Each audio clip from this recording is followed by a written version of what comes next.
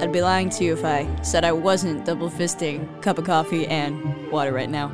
It's officially episode 3, and trust me, I'm a novice.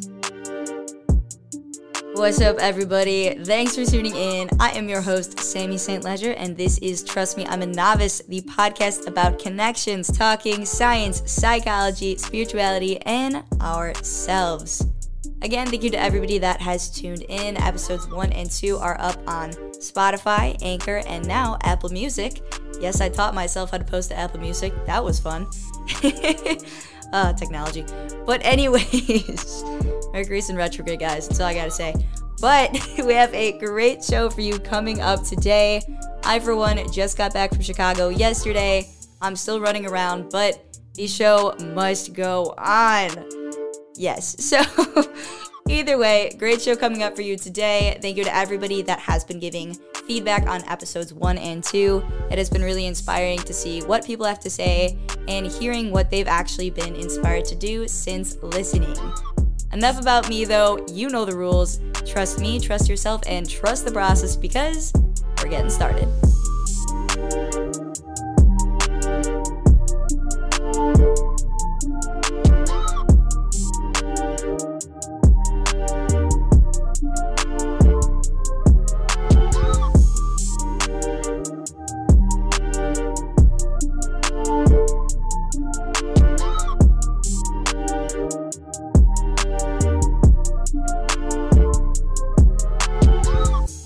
Coming up on the show today, in honor of the fun weekend I just had in the city, we are talking about going out of your comfort zone, expanding your horizons, and changing your reality when you feel like you are in a slump. Segment 2, we are talking about a specific variation in your genetics that can actually account for who you are attracted to and why. It's the science behind chemistry. Ha ha ha ha ha. Bad joke. Okay. Hate it too. Whatever. It doesn't matter. I can't help it. There's like a thing for anybody that has gone to college where, for instance, obviously I went to U of I and we always say ILL. And it's like, even if I don't want to say I and I back, it like kind of like comes out at me like I can't help it. As that, if you stay for segment 3, we are getting deep with the snorkelers and talking about how to be there for a friend in need. This is Trust Me, I'm a Novice. I am Sammy St. Ledger. Ooh, said my last name wrong there. I am Sammy St. Ledger. Let's get things going.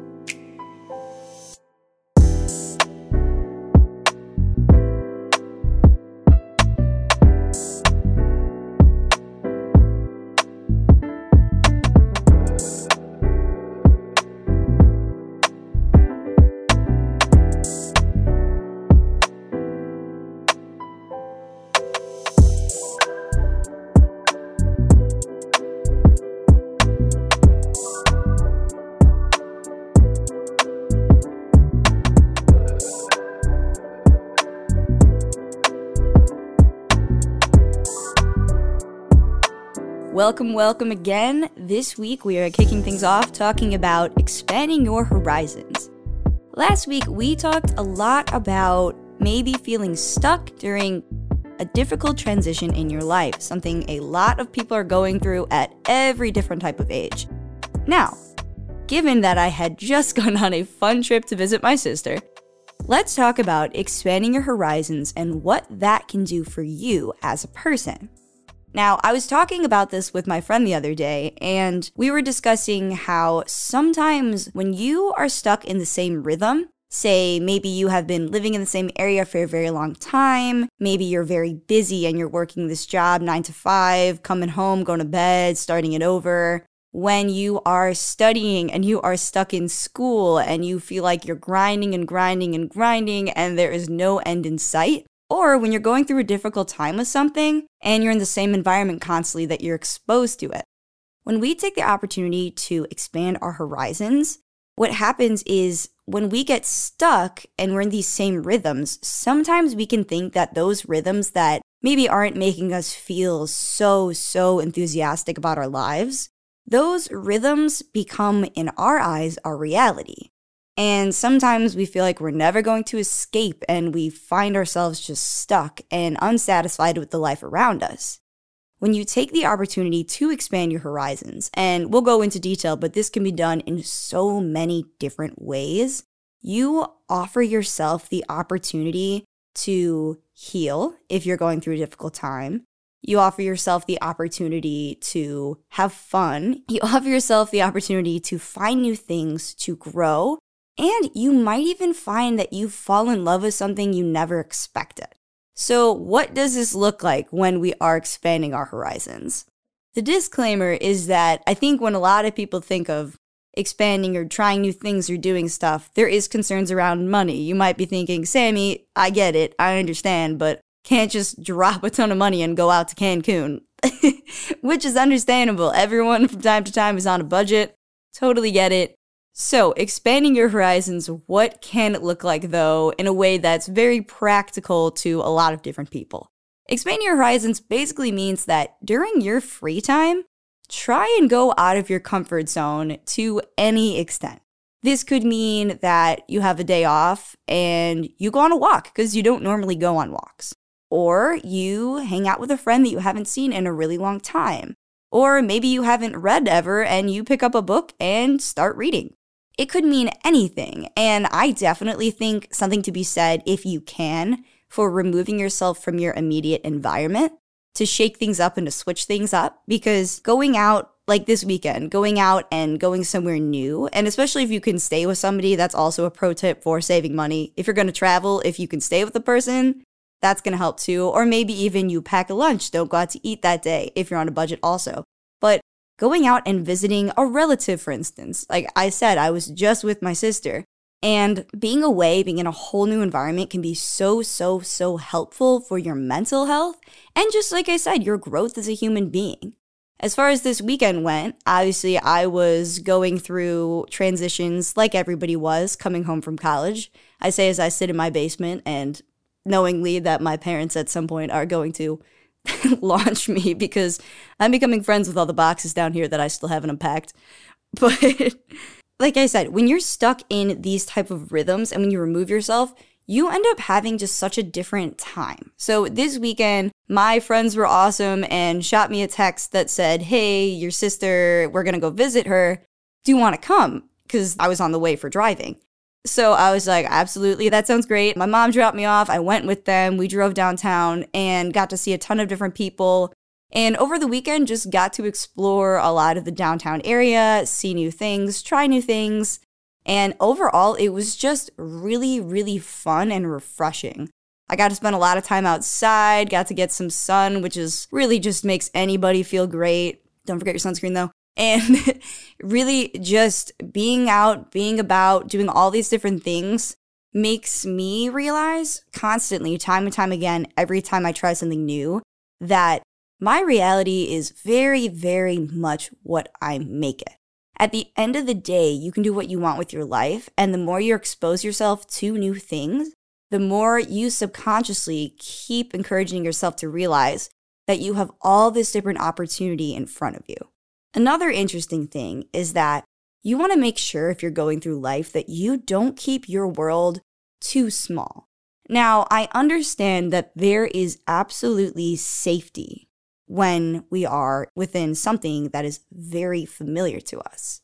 But familiarity and safety don't often lead to growth that is essential to us becoming our wholest form of a human being.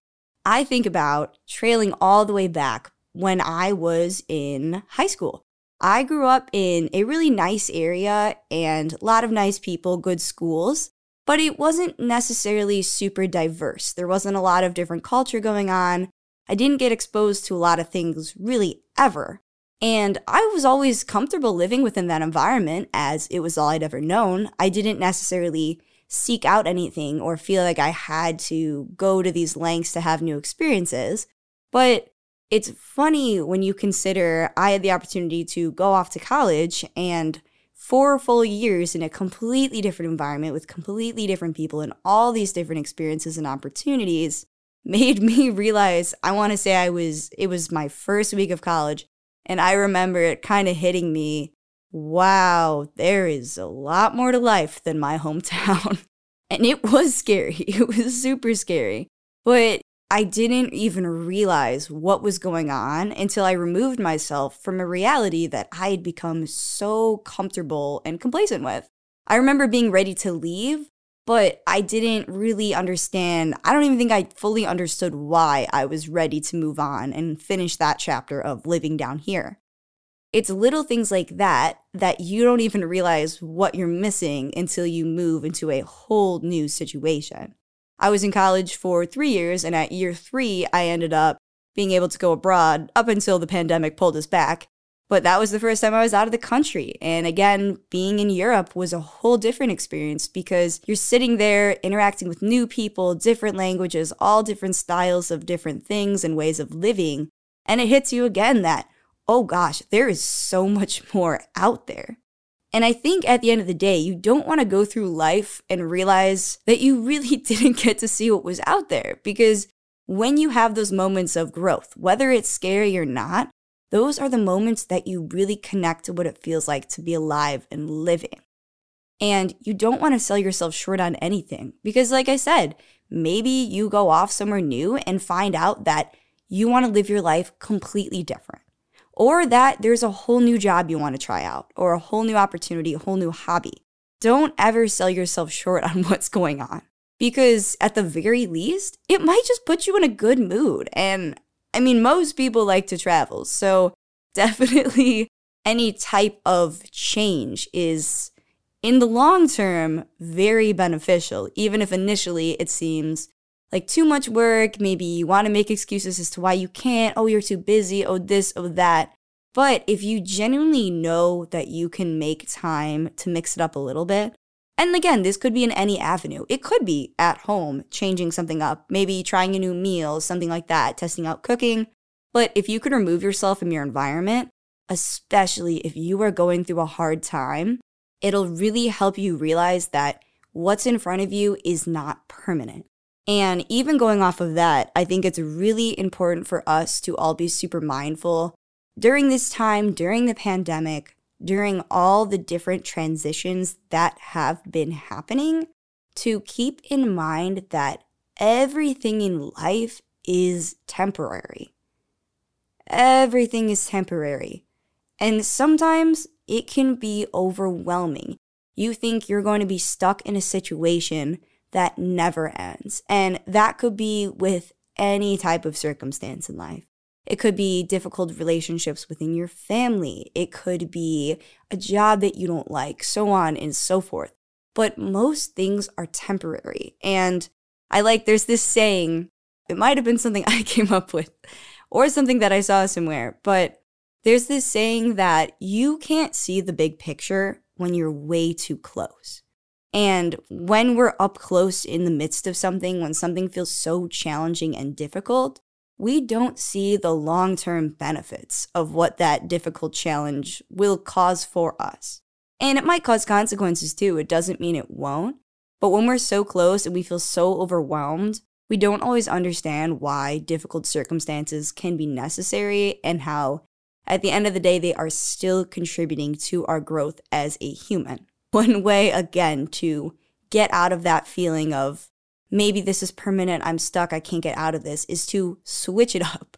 Mix it up, do whatever you need to do to help yourself to keep feeling optimistic about life, to keep coming up with new ideas, to wake up and be genuinely excited for the day ahead. And I'm not saying it's going to happen every day.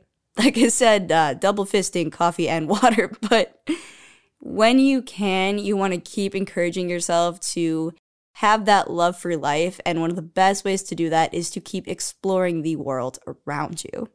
All right, that was deep. I hope everybody can relate to that. I really hope it can encourage people to test out new things, to see what's going on, to mix it up.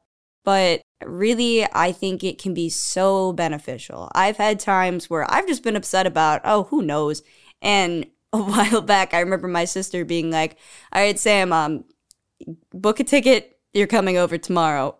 Just disappear for a hot minute. And now, not everyone has that luxury to be able to once in a while just call it a day, take that mental health day, whatever need be. But it is important to at least try and set aside a little bit of time for yourself to do something different when you feel like you're stuck. So your rhythm finally starts changing, mixing, we get some melodies in there, and there's a lot of different things that can really just help with that change that you might not even realize you need until you have. I think sometimes, like I said, with thinking certain things are our reality, I've had a friend mention to me that they were feeling super stuck with what was going on in their life, feeling like they were constantly grinding and working. And they went home for the weekend and immediately were like, oh my God, yeah, that's not my reality. I'm not stuck there at all. It just feels like that right when I've been in it for a long time. And they didn't, I don't think, really realize that until that happened. And I've definitely had those experiences where you don't even realize you've been feeling a type of way until you are out of a situation that is encouraging you to have those feelings of being stuck. Everybody, I hope this week maybe you could prioritize trying something new or planning to do something new, maybe going somewhere, even if it's a new part of town. Definitely it can help. And hey, like I said with my last episode, it's a good time to try out new things, enjoy life, and mix it up. All right, we are going to take a quick break, but when we come back, we are talking about a specific genetic variation that can determine who you're attracted to. I am Sammy St. Ledger, trust me, I'm a novice, and enjoy this music break. I see you dancing.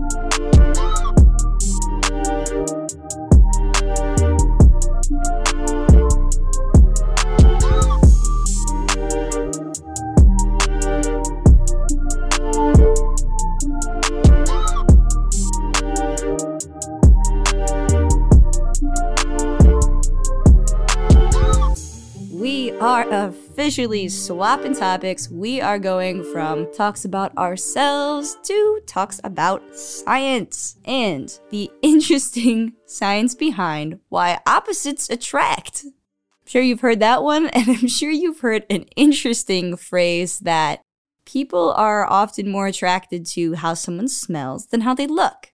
It's weird at first, doesn't really make a lot of sense because you think attraction is immediate, and if someone smells good, but you don't find them attractive, well, that doesn't make any sense.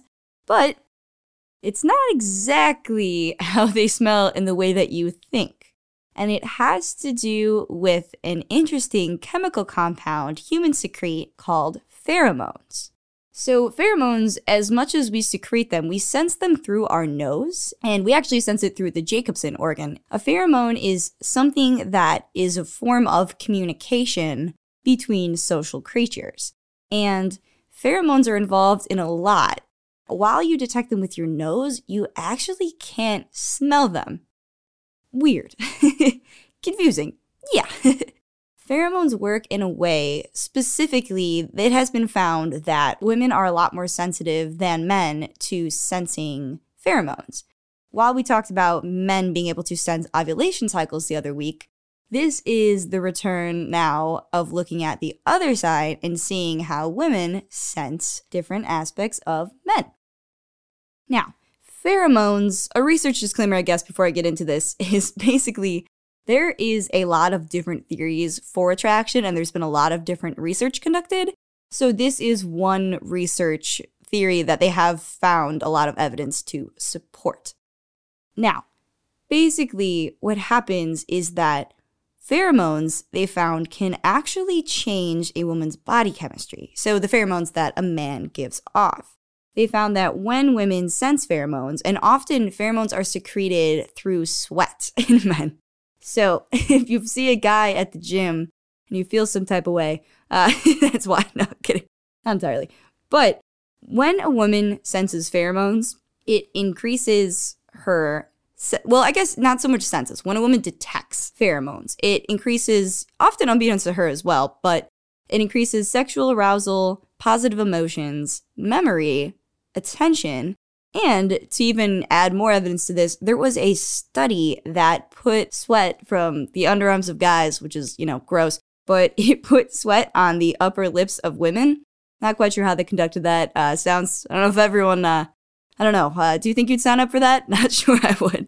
But it found that compared to women that were the placebo, that women that had sweat on their upper lips had lower stress levels. So the other interesting thing about pheromones is that everybody, kind of like thumbprints, seems to have a different odor. The same way, like I said, everyone has a different thumbprint and everybody has a different invisible smell is almost what I'd call it.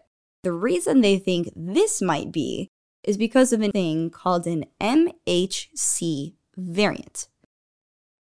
Now, what I'm sure you're thinking, Sammy, we don't know what that is. And I know what it is. But also, trust me, I'm a novice. I'm about to look it up to make sure. There's an article that goes into detail about this on Time magazine.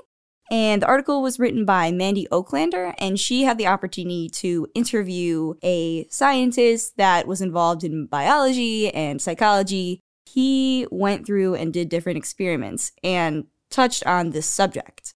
The article reads, "What element of sweat or of any scent we emit that's picked up by others is driving the attraction is still unclear. Experts believe it may be a bunch of them.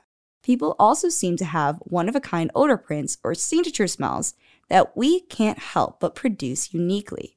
That's thanks to something called a major histocompatibility complex, MHC, a collection of proteins that regulate the immune system, and maybe even mate choice, say some scientists. According to their theory, you can naturally sniff out a mate whose immune system is optimally different from your own, which could make the immune system of your offspring more diverse, robust, and better positioned to fend off more pathogens." Okay, so what does all this mean? First off, MHC variants are involved with how strong your immunity is. And the more genetically diverse someone's variant is, the way more likely you are to produce healthier offspring. So it's kind of interesting that it seems women are better sensors of this because they're the ones who end up carrying babies. It's also interesting because we know often the more diverse somebody is, the better their offspring are in general. Like, obviously there's a reason if you happen to have kids with people that are very close to you, especially if you are somehow related, you are way more likely to have genetic defects and things like that within your children. The gene pool being huge is very important in all different types of species. I mean, if you look at dogs, for instance, a lot of reasons purebreds ran into problems in the past was because there weren't enough, so they actually had to start breeding ones that were way too closely linked to each other as far as family history goes. So, taking a break, trailing back, got on dogs for a second.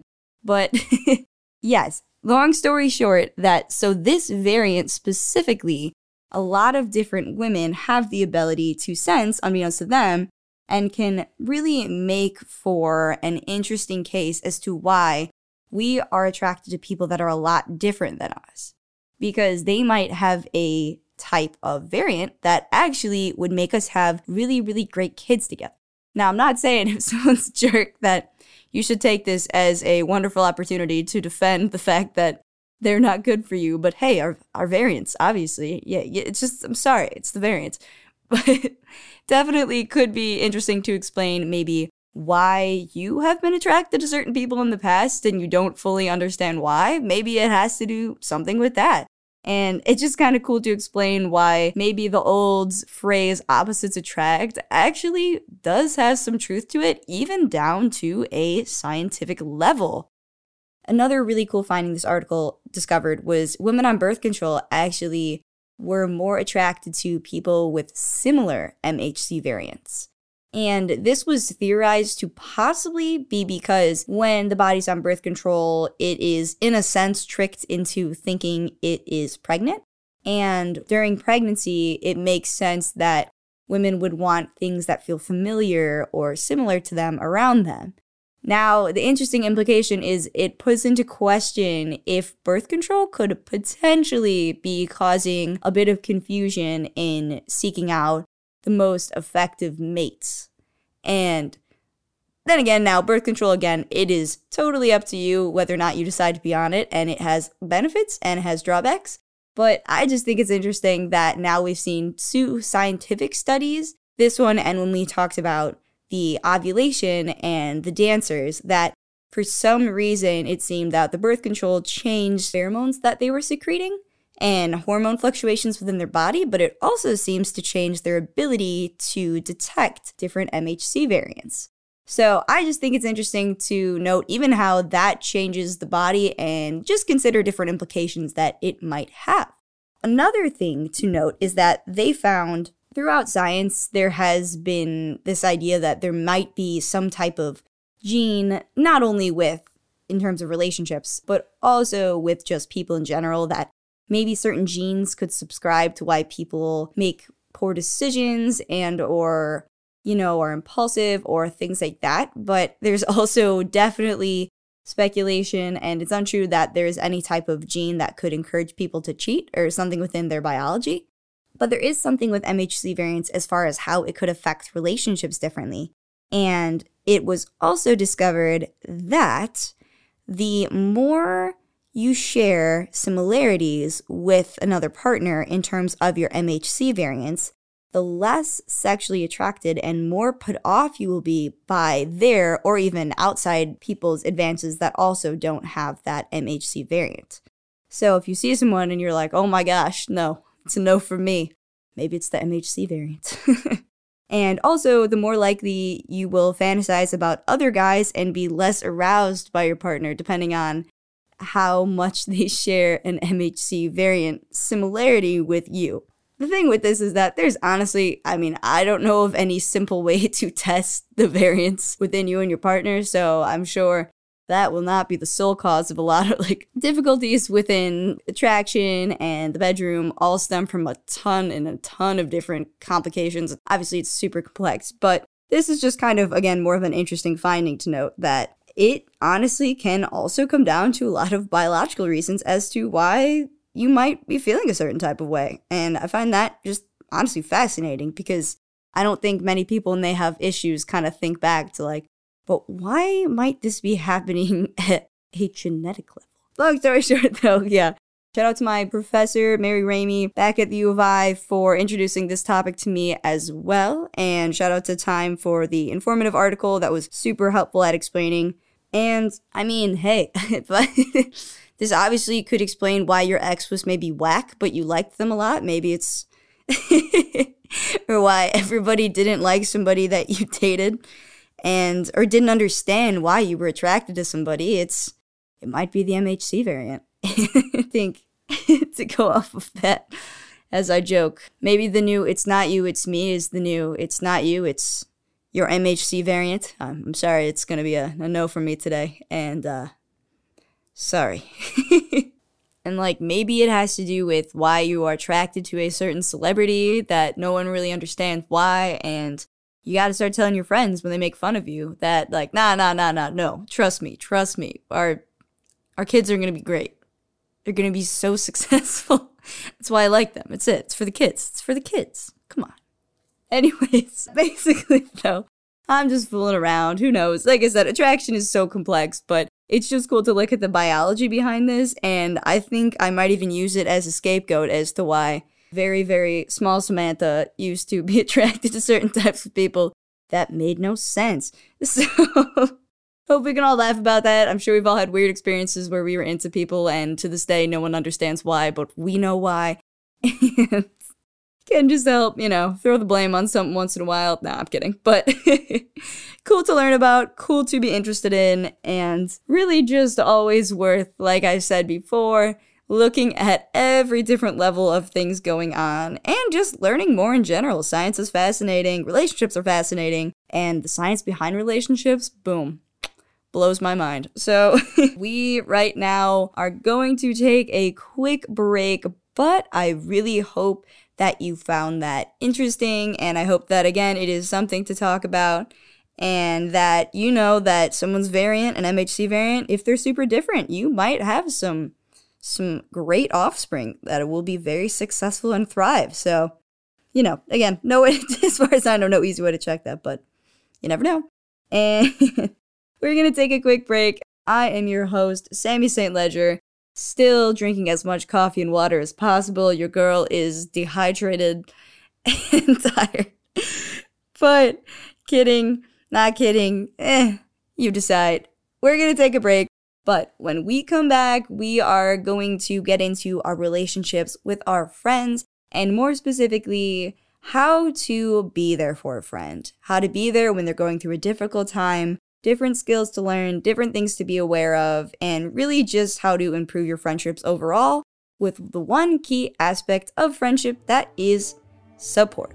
Hope you pack the scuba gear because going snorkeling, we will be right back.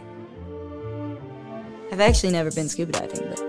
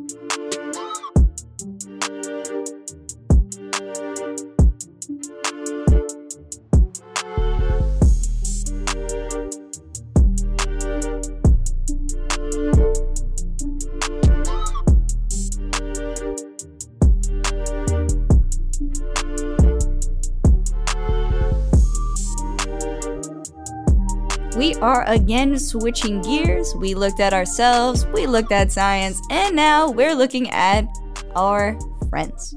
Today, when it comes to our friends, and especially during the difficult time that was the pandemic, I think it's really important to note that while we are moving out of this pandemic, it doesn't mean a lot of things people experienced during this pandemic are not going to continue to cause them distress. The pandemic caused people to lose loved ones. It caused people to go through really difficult breakups. It caused people to lose jobs. And it just gave a lot of time and stillness that I've noticed brought up a lot of different feelings about things that sometimes you might have breezed over. I've noticed a lot of times that when you slow down, it offers the opportunity for things to come up that you might have been suppressing. And now that things are up, we gotta process through them. So either way, yes, the pandemic has caused a lot of pain for a lot of people. And I think it's very important to be there for people as a friend and to either develop these skills or even just be reminded of how to be a great friend and listen to someone when they are expressing a problem they are currently going through. I'm going to start off by first saying I think one of the top pillars of a good, deep friendship, a great friendship, is supporting somebody. As I say this, I will acknowledge that there are different types of friendships. There are work friendships, there are party friendships, there are neighbor friendships, but all of those could easily be close friendships. But I think it really, when it comes down to being a good friend to somebody, being able to support them will not only help you get closer, but it is just a wonderful thing that you can bring to a friendship or a relationship with anybody. Obviously, it doesn't just have to be a friend. But one of the biggest things that it comes to when someone's coming to you with a problem, and something that I don't think everyone always realizes, is simply listening. If you're a type of personality that likes to try to find solutions and fix things, you might not be as inclined to listen. You might think, oh, there's this big problem. Oh gosh, okay, well, they feel this way, so I think we can do this, this, and this. But in reality, a lot of times when someone's coming to you to talk to you, they genuinely just want you to listen because they're trying to get some emotion, some feeling, some experience off their chest. Now, if we're looking at gender roles, traditionally men are more inclined to be fixers of things or want to fix. So it could be a little more applicable to men, the idea of trying to fix things, but regardless, you might have a personality type that does make you act that way. So it's just good to be aware of if you have a personality type like that listen to this a little bit here and there and just keep in mind that to be aware of this and just know that listening is really the biggest pillar. Thing is, when I say listening though, what does it look like? How does somebody know that I'm listening to them? How do I show them that I care? You want to be super, super aware of your body language when you're listening to someone. So if I have a friend that just came up to me and said, hey, can I talk to you about something? I lost my job. How I respond to them while they're talking to me is also cueing to them whether or not I care and am paying attention. And that can be the difference between them being able to fully open up to me or them shutting down. Body language when we're listening to somebody. Watch your shoulders, your entire body. Where is it facing? You should be somewhat facing them. You shouldn't be obviously turned the other way. Additionally, watch what your eyes are doing. Are you looking at them in the face while they're talking to you? Are you making eye contact? Are you nodding to show that you're listening and that you understand? Watch checking your phone. Watch checking anything that, even if you don't mean to, look like you are completely engaged with them. And if you need to check your phone, say there's something else going on, I would definitely make a note to say, hey, I'm absolutely listening, but I just have to check this super fast and then I am right back in. I definitely care. My apologies. I just have this one thing that I have to double check quick. In addition to this, other ways we can show that we're listening and other skills we can add in when we're talking to somebody and helping them through a problem is open-ended questions. These are questions that basically offer somebody to explore what they're feeling and just offer an ability to open up the conversation. Sometimes when we're upset, we don't even fully understand why. By asking people a question as simple as, well, how are you feeling? Or something along the lines of, do you feel like there's anything you can do about it? What's your goal? Do you feel this moving in a certain direction? There's a lot of different questions that can even just help people to kind of get to the root of what is bothering them as well. And when you ask questions, it can help that person come up with their own solution, which also is a huge component of listening.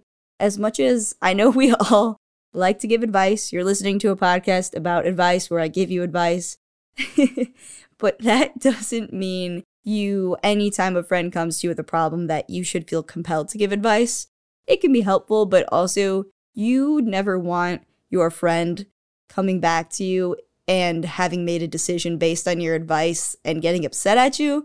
That being said, does not mean you can't give advice. I've gotten advice that I've used and have been extremely grateful that I used and got that advice. But to be aware also to not always feel like you have to give it if you think your friend can kind of come up with that solution on their own. Another big thing to do is you want to do a thing called paraphrasing. So you probably remember growing up in school, you had to read something and then quickly write a summary of it. It's basically that, but with talking. So going off of this example, my friend said, hey, can I talk to you about something? I lost my job. I'm genuinely really upset about it and I'm freaked out about the future because if I don't have a job, I can't pay for school. So if my friend said that to me, I would say back something along the lines of, okay, so you're saying that you're freaked out because you lost your job and if you don't get a job, you're going to have trouble paying for school. And I've had moments where I've talked to friends like this and paraphrased what they were saying back to them. And not only is it validating, but I've had people look at me and be like, yes, exactly. And in a way that it felt like, wow, okay, somebody understands. When you're saying their emotions back to them, it is reinforcing what's going on, that they're valid, but also that somebody really understands what's happening. And sometimes when you're upset about something, somebody that will just level with you and get it means way more than anything else in that moment. Another huge thing to remind people of is emotions are valid no matter what they are. And it really helps to tell a friend when they're going through a hard time that how you are feeling is completely valid. It's normal. It's understandable. If I were in that position, I would feel the exact same way. And most people would too. Like, it's very good to validate their emotions because someone's emotions, they can't be wrong. And sometimes when people come to people with a problem, if you were to instead be like, hey, well, you shouldn't be sad because of this, it doesn't stop the fact that they still feel sad. So if you tell them that that's okay, it stops them from thinking you're passing any judgment on them, which we absolutely don't want. But it also, again, lets them know that it's okay to feel like that. Because what can also happen is when we're going through a difficult time, we can create even more resistance by getting down on ourselves for being upset about it. And that is just, we kind of spoke about this in an earlier podcast, but that double friction is harmful to the healing process. It's not even, getting down on yourself puts you nowhere. And if you pass any type of judgment on somebody or tell them they shouldn't be feeling a certain type of way, that can cause them to start judging themselves. And you might honestly intensify the problem. So just saying that their emotions are valid is huge. Watch also talking about yourself. Now, this can be hard because sometimes when someone's going through something difficult, if we've had an experience that we feel like could kind of relate, then we might want to bring it up, might want to start talking about ourselves. And that can be difficult because sometimes it's beneficial. Obviously, if someone went through something super, super traumatic and maybe they didn't know you had the same experience, if you open up to them, that could make them feel so much better. Or if, say, someone went through something super difficult, you went through it and you developed really great coping skills for it and you shared a couple ideas for just coping, that could also be helpful.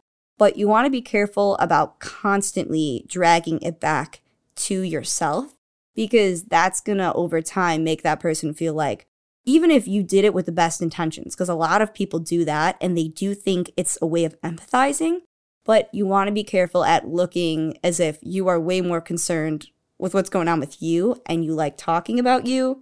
And in turn, you are beginning to kind of minimize what this person is going through. Definitely that's something to just be aware of. Not that you can't, but the other thing is if the biggest core component of helping a friend through something is listening, we shouldn't even be talking in the first place, let alone talking about ourselves. Also, another thing to note is watch to an extent saying things could be worse, because saying things like that, I understand that it can come from this want to look on the bright side, but when you tell somebody it could be worse, it again can make them feel kind of stupid or embarrassed or judged for what they're going through. Everybody has their own thing that they're going through.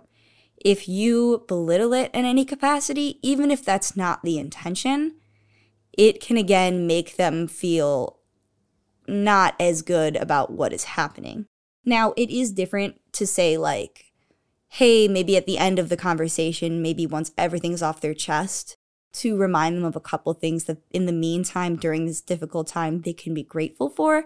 That's not a bad idea. Encouraging to look on the bright side isn't inherently bad. You just have to be very careful about the way you're going about it.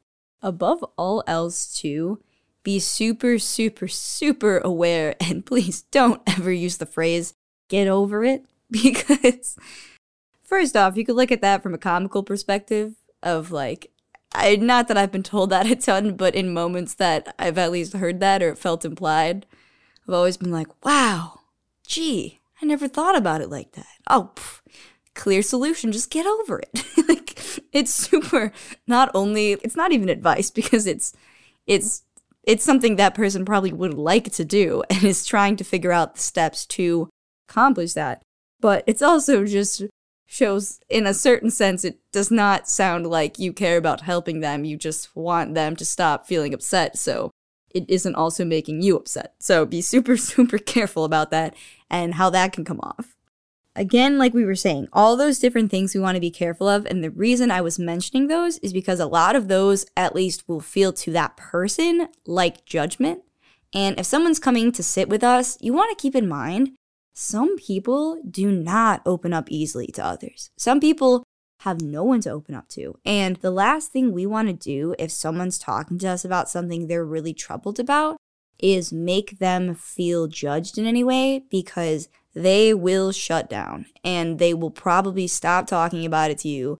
They might even be deterred from talking to other people about that problem in the future because of the experience they had. Not that it would be your sole fault or anything in that capacity, but we just want to be super careful about passing any type of judgment, even if we don't mean to, and that's not our intent. And a lot of times it's not our intent. But just be careful about how things can be perceived, because if we shut someone down, they're probably not going to come back to us. They're probably not going to talk about it ever again to us, and they might not even have the opportunity to just get that off their chest. So you want to show that you're a good friend. You want to not pass judgment and just be there to support that person, especially in those initial moments of when they're coming to you.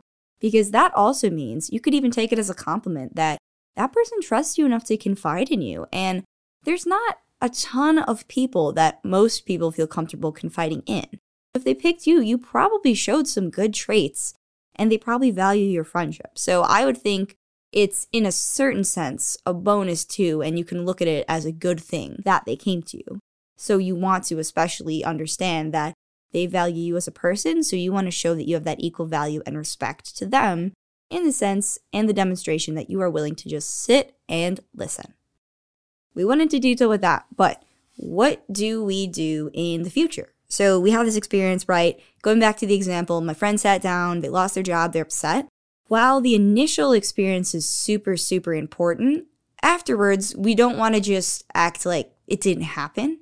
And now this can depend from person to person, but it's really important that we keep in mind to check in with our friends. And that could look like a lot of different things. That could be a text that just said, "Hey, I'm thinking about you. I know you had a rough time, and I hope today was a little bit better." Or it could be, "Hey, how are you feeling? I know you've been going through a lot lately, and I want to let you know I've been thinking about you and that I care about you." And not only that, but little check-ins like that, while sometimes I think people feel awkward, like, oh, they don't want to bring it up, they don't want to remind that person. A lot of times that is just showing that you care about them, and it lets them know that they have somebody there to support them. And a lot of times when you're going through something, you just want to know that you have somebody. Going off of that, you could do other things. If you feel like that person has been in the house, what I would describe as wallowing in self-pity in those moments, you want to drag them out of the house. I've had friends that have gone through a hard time, and I've known, all right, we got to go do something. Let's go on a walk. Come on, let's go get ice cream. I've showed up at their door and been like, surprise, we're going somewhere. Just little things. If you know that friend needs to get out of the house, don't hesitate to take them out, especially if you know, obviously you can't force anything and never do, but if you think it could be helpful, that's also a great way to check in, even if you're not talking about it extensively at all, but just to get their mind off of it. And also going off of that, if you know, it's good to keep in mind how your friend is. If you have a friend that really likes to talk about things when they're upset, definitely go over, let them chill, maybe you're watching a movie, talk about it, let them talk it to death, because sometimes that is a great way of working through things that we've been troubled with. But on the other hand, some people don't love to talk about their emotions that constantly. But it still would mean the world that you just came over to watch a movie with them and just existed with them, because they know then that they have somebody, and that feeling is especially comforting too. One more thing to keep in mind, not only, like I said, is that you can't force it. So like I said, if you have a friend that doesn't love to talk about things, they might not want to talk about it again after they confided in you. So that's all right. But never think that you have to force anything out, and never try to, because that also is going to lead people to shut down when it comes to what they're going through. They want to feel like they're in a safe space to be able to open up when they feel free. It's kind of on their own time. And not only that, but it goes without saying, I think a lot of people are aware of it, but confidentiality, if someone tells you something, keep it to yourself. Or at least know exactly, if you have to reconfide in somebody else because it bothered you so much, know who you're confiding in. Definitely do not go around spreading other people's business. Goes without saying, but it's a good reminder to just keep it to yourself and know that doing that will make them trust you and even appreciate you more, because not everybody is amazing at keeping things to themselves, and it's really important that we do that if someone trusted us with their own information. All right, so one more thing I want to note, though, while we are talking about confidentiality, and obviously you should not spread somebody else's business and personal issues, it is important to note that confidentiality should be broken only in the case of something very, very, very serious that would be deemed an emergency. So, really quick trigger warning: if you are sensitive to discussion on self-harm, please skip to 50 minutes and 30 seconds. If somebody were to bring up the serious matter of taking their own life, that's where that person needs help. They need to see someone immediately, and it is an emergency because their life is at risk. So keep in mind that that is a situation where confidentiality would have to be broken for the sake of saving that person's life, potentially. Just wanted to also make sure we understood that if it is something that could be a genuine emergency to that person, that's when we'd break it. But besides that, if someone's confiding in us, obviously we want to keep that to ourselves. Last but not least, one more thing to keep in mind if you're super, super empathetic is to not internalize. And that means when someone tells me about their problem, that I take it in, it upsets me, and I make it almost like it's also my own problem. This happens a lot when you are a very sensitive and empathetic person. I have not struggled with it a ton, but I've had a couple moments where someone's told me something and I have felt so sad for them for a couple days. And I have to remind myself that it's not my problem, even if I have so much empathy for that person. When you internalize someone else's problem, not only is it a disservice to you in the sense that it's not your problem, you have your own problems, you still have to prioritize yourself and your mental health first, but you're not going to be as helpful to that person if you are so upset by their problems, because then they're going to start feeling like they can't confide in you, and you don't want to make someone feel like that either. Just know that it's their problem, not yours, but you can be there to support and love them and really be good to them. But just make sure that you don't fall into the trap of letting other people's emotions and what they're going through make you feel upset. Because, again, we are there. You want to think of it in a very positive way, that they're going through something, but you know what? You can support them and help them. Not that they're going through something and now it's a burden on you, because that's going to make both parties feel really, really just worse, honestly, plain and simple.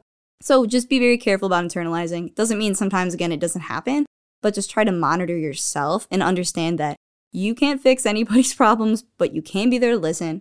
And by no means can you fix everybody's problems. That's a whole nother topic, but that was deep. But thank you to everybody that stayed tuned. It was a little bit longer, but I think we had to hit a lot of different points when it comes to that topic. It is super important. So I hope you can take that back, share it with your friends. And in the meantime, this wraps up episode 3. Give me a follow on Instagram at Trust Me I'm a Novice. DM me with any type of feedback if you just want to talk, if you want to say hi, if you want to send me memes, you know, the whole shebang. But we will be back next Tuesday with episode 4. I am Sammy St. Ledger. As usual, trust me, because I'm a novice.